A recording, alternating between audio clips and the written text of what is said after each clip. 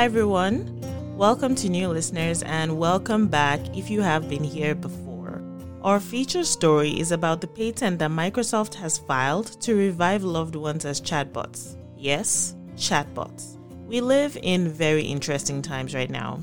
We will also discuss the launch of Tunisia's first satellite, a new watch that costs as much as a small house, and the bereavement bill or legislation that has recently become law in New Zealand. I am your host, Yemi, and every week I bring you overlooked stories from all around the world. As you will see from this episode, the stories include some that are good, some that are bad, and some, like Microsoft's AI bots, that are just weird. With that said, let's jump right into the stories for this week. If you miss going to museums, you are going to love our first story. For those of us who miss museums and have always wanted to visit the Louvre Museum in Paris, this story is even more exciting. The Louvre Museum announced that it has put nearly 500,000 items from its collection online for the public to visit for free. The database consists of entries that are part of the national collection and registered in the inventories of the museum's 8 curatorial departments. The 8 curatorial departments are Near Eastern Antiquities, Egyptian Antiquities, Greek Etruscan and Roman Antiquities, Islamic Arts, Paintings, Medieval, Renaissance and Modern Sculpture, Paintings and Drawings, Medieval and Renaissance and Modern Decorative Arts. The new database, which can be found on louvre.fr, spelled louvre.fr, includes more items than those that were on display. It also includes items that were in storage and in its new state-of-the-art facility at Les Vignes in northern France. The museum also announced earlier this month that it would intensify its efforts to restore items looted from Jewish families by the Nazi regime. To that end, the collection's database also includes the so-called items that are classified as MNR, or Musée National's Récupération, or National Museum's Recovery, in its own dedicated library. After World War II, about 61,000 works of art were retrieved in Germany and brought back to France. Many of these works had been stolen from Jewish families. To date, more than a third have been returned to their rightful owners after investigation and verification. There is no statute of limitations or time limit for the recovery requests for these items, and the Louvre has expressed a commitment to reuniting the rightful owners with the stolen items. Back to the online gallery. Visitors can search through the museum's massive collection through simple or advanced searches by curatorial department or themed albums.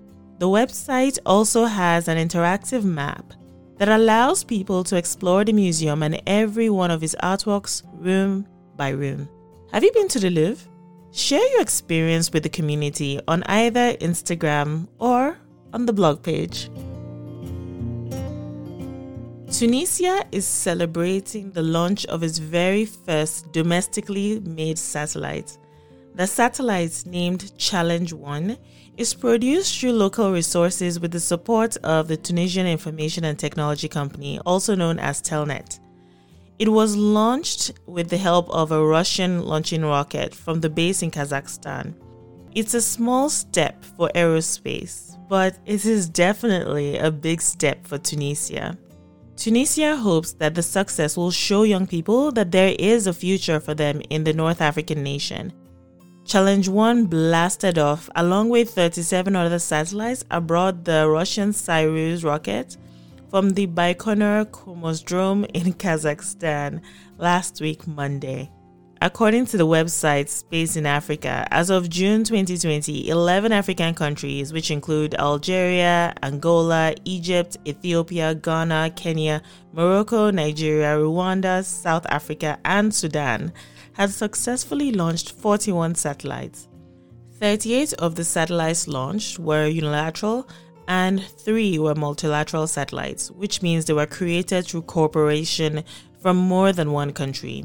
Of the 41 satellites that have been launched, only 12 were developed locally by African engineers. Challenge 1 is expected to be a precursor for a constellation of 30 satellites to be launched by the year 2023. The African space market is now worth over an estimated $7 billion per year, according to the website Space in Africa. The website reports that this number is likely to grow over 40% in the next 5 years. Challenge 1 is tasked with collecting data, including temperature, pollution, and humidity readings over places without internet coverage, as part of the government's efforts to gather this type of information from areas beyond terrestrial phone networks. Coverage of this story is purely driven by two of my personal interests: well-designed watches and Star Wars. The Switzerland-based design studio Cross has partnered with Lucasfilm to create what GameSpot is calling one of the most exuberant branded watches. The Death Star Ultimate Collector's Set is a super high-end watch that carries a premium price tag of, get this, $150,000 So yes, for the price of a small home, and you definitely heard me say $150,000, you can be one of 10 exclusive collectors of a watch that has been designed to look like the Death Star. The watch is slick, and the Death Star that sits in its center has an incredible amount of fine detail. For your $150,000, you will also get a movie prop, Kyber Crystal from Rogue One: A Star Wars Story, and a Kyber Crystal container to house the watch when you're not wearing it. Cross has made other watches that crisscross into pop culture. They once made a $29,900 Batmobile desk clock that is still available on their website. As of the time the story came across my newsfeed, none of the 10 watches had sold yet. So you have a really rare opportunity to nab one of these fancy pieces. This next story is kind of disgusting. A 59 feet long tapeworm was removed from a man's rectum in Thailand. Do I need to say more? Okay, if you insist. In a horrifying medical mystery, the cause of a 69-year-old Thai man's chronic flatulence and stomach ache was found to be a parasite infecting his lower intestines. The tapeworm that was residing inside the man was 59-foot-long Taenia saginata. This tapeworm is often called beef tapeworm, and it causes some diseases in cattle. It can enter the body if we eat raw or uncooked beef that has the parasite's eggs. Doctors now believe that this oral consumption is exactly how this man became infected in the first place. The unnamed man went to the hospital. His stool sample was then analyzed as part of several tests, and experts at the Parasitic Disease Research Center made a shocking discovery of 28 parasitic eggs in his stool sample.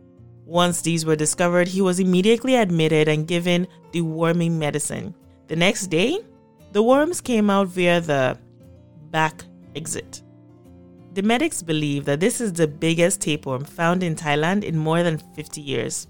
Adult tapeworms can measure more than 80 feet and can survive as long as 30 years in a host, according to the Mayo Clinic. The man who possibly ate raw beef and hence got infected has now been advised to, change his eating habits. While the next story is positive, the subject matter may be sensitive as it deals with the loss of a child. I do not go into any form of detail, but in case the topic is disturbing at all, skip over to the next story using the chapter marker in your podcast player. The Parliament of New Zealand has unanimously passed a bill that allows people to take a 3-day leave for bereavement in the event of a miscarriage.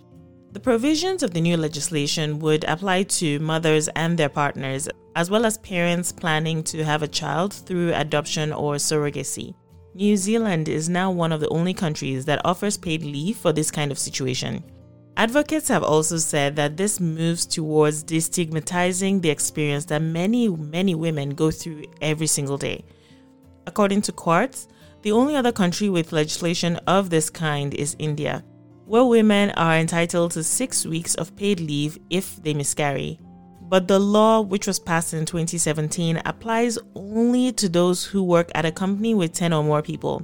The investigation by Quartz highlights that this may only be a symbolic gesture, since most of the female working population participates in India's informal job market. Previously, there was no support in New Zealand for women who lost a baby less than 20 weeks into their pregnancy. Other countries have less generous policies in place for miscarriages and stillborn births. The time is at least 12 weeks in Australia, 24 weeks in Britain, and in Canada, the timing is at minimum 17 weeks, and that depends on the province where the woman is located. The United States has no known laws that addresses miscarriages or stillborn births and the workplace. In other parts of the world, miscarriages can put women in jail.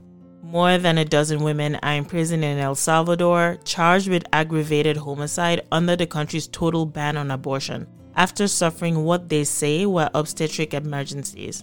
Similar cases have permeated in Mexico, Argentina, and parts of the US. With this new law, New Zealand retains its status as a pioneer on issues around women's rights. A year ago, the New Zealand Parliament passed a reform bill that decriminalized abortion and allowed women to choose a termination up to 20 weeks into their pregnancy. Australians have ridiculed a suggestion by the Police Commissioner in New South Wales, or NSW, that suggested an app could be used to register sexual consent. Mick Fuller, the police commissioner in question, championed the idea of an app where people could digitally record their mutual agreement to have sex. He said the technology could be used to establish, and I'm going to quote here, positive consent. The NSW rationalized the app as a way of normalizing the act of explicitly seeking consent, while also potentially allowing there to be evidence of explicit consent for legal cases. Many people have criticized the proposal as both short-sighted and potentially open to abuse. For example, women's advocates have pointed out that the consent record could be superseded simply if the person changed their mind, or the record could in fact be fake. Other lawmakers also criticized the app as inadequate compared to efforts to improve sexual assault laws for victims and improve awareness generally. A similar app by a private company was released in Denmark earlier in 2021 after the country criminalized sex without explicit consent. But it was widely ridiculed as well by both the public and the press. This development comes after protests were held all across Australia in early March, as a lot of people protested the sexual abuse and harassment of women in the country. This story is almost utopian in nature. So, Microsoft has reportedly patented an AI or artificial intelligence to revive those that have passed away as chatbots. According to Science Mint, the US Patent and Trademark Office granted Microsoft a patent for a filing titled Creating a Conversational Chatbot for a Specific Person. A link to the patent is the second link on the blog related to the story. In summary, the patent would allow Microsoft to make a chatbot using the personal information of a deceased friend or a family member.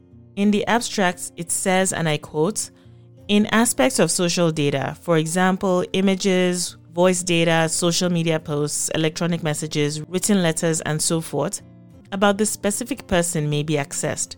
The social data may then be used to create or modify a special index in the theme of the specific person's personality." Input Mag speculates that Microsoft may be filing this in the hope of creating more personable bots. The idea that you would be able in future to speak to a simulation of someone who has passed away is really not new. It was famously the plot of the Black Mirror episode called Be Right Back, where a young woman uses a service to scrape data from her deceased partner to create a chatbot, and eventually she created a robot. But it's weird, it's really creepy, and it raises a lot of questions, of which some are ownership of information, privacy rights after death, fraud, and the potential for identity theft, even if the person is technically gone. For those who are left behind, one could only wonder what the impact would be on their psychology or mental health. All these questions are still hanging in the air, and answers are nowhere to be seen. The fact that this patent has been filed does not mean that it will be used right away or even ever. But it's another twist to consider as we navigate our world, our ever-evolving issues around privacy, and the emerging issues we now have around our conscious identity.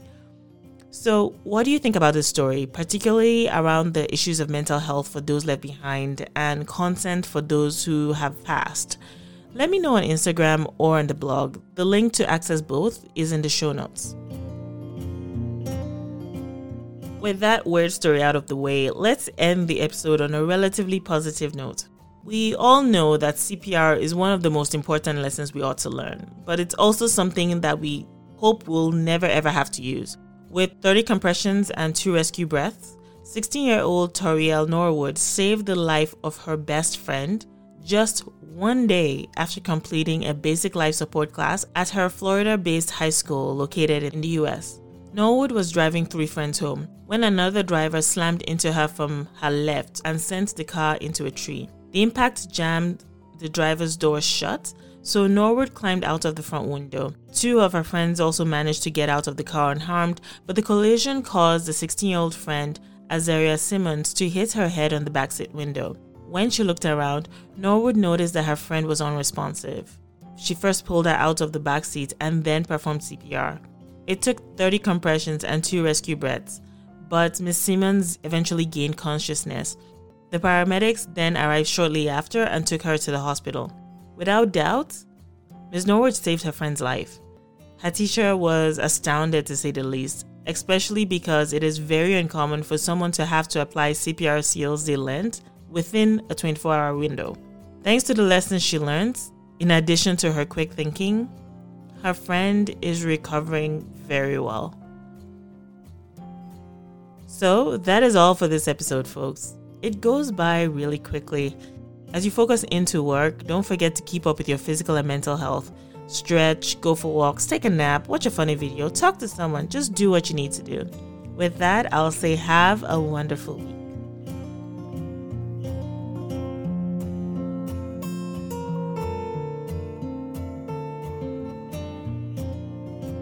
Thank you for listening. Don't forget to tune in every week for a new episode.